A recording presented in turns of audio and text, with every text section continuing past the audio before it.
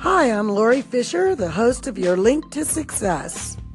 Here with your Tuesday tip, dealing with downtime. Now, at some point, most stylists and barbers experience gaps in their schedule. If you're building your client base, you may have a few more gaps than you'd like. I've visited many salons and barbershops. Some were busy at the time and some not. I've always found it interesting to observe what the stylists are doing when they don't have a client in their chair.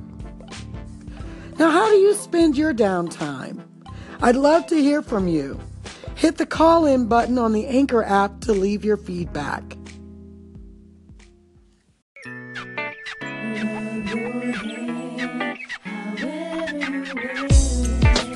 BestDues.com is a nationwide salon directory that makes it easy to find a stylist or barber wherever you are across the nation. Search the latest styles and trends. Best Dues celebrates your style. Find the best hairdos at BestDues.com.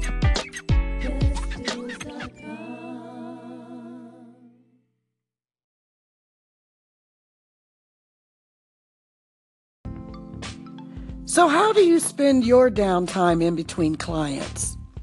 Do you sit and talk with fellow stylists and patrons? Do you put on your headphones and listen to music or play games on your phone?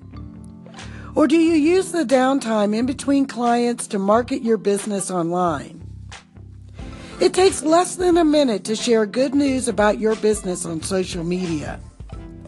Use the downtime between clients to boost your exposure. One way to help fill the books is to post a photo and description of your last client's finished look. Or share a selfie with a caption about your inspirations and goals. Or use that time to recommend products to help clients maintain their style in between appointments. Sure, engaging with others in the shop and taking a break to listen to music are sometimes needed, but commit to using some of your downtime to grow your business. And that's my Tuesday tip. Remember to share your feedback in the Anchor app.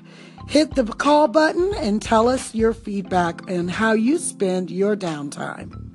I'm Lori Fisher, the host of your Link to Success.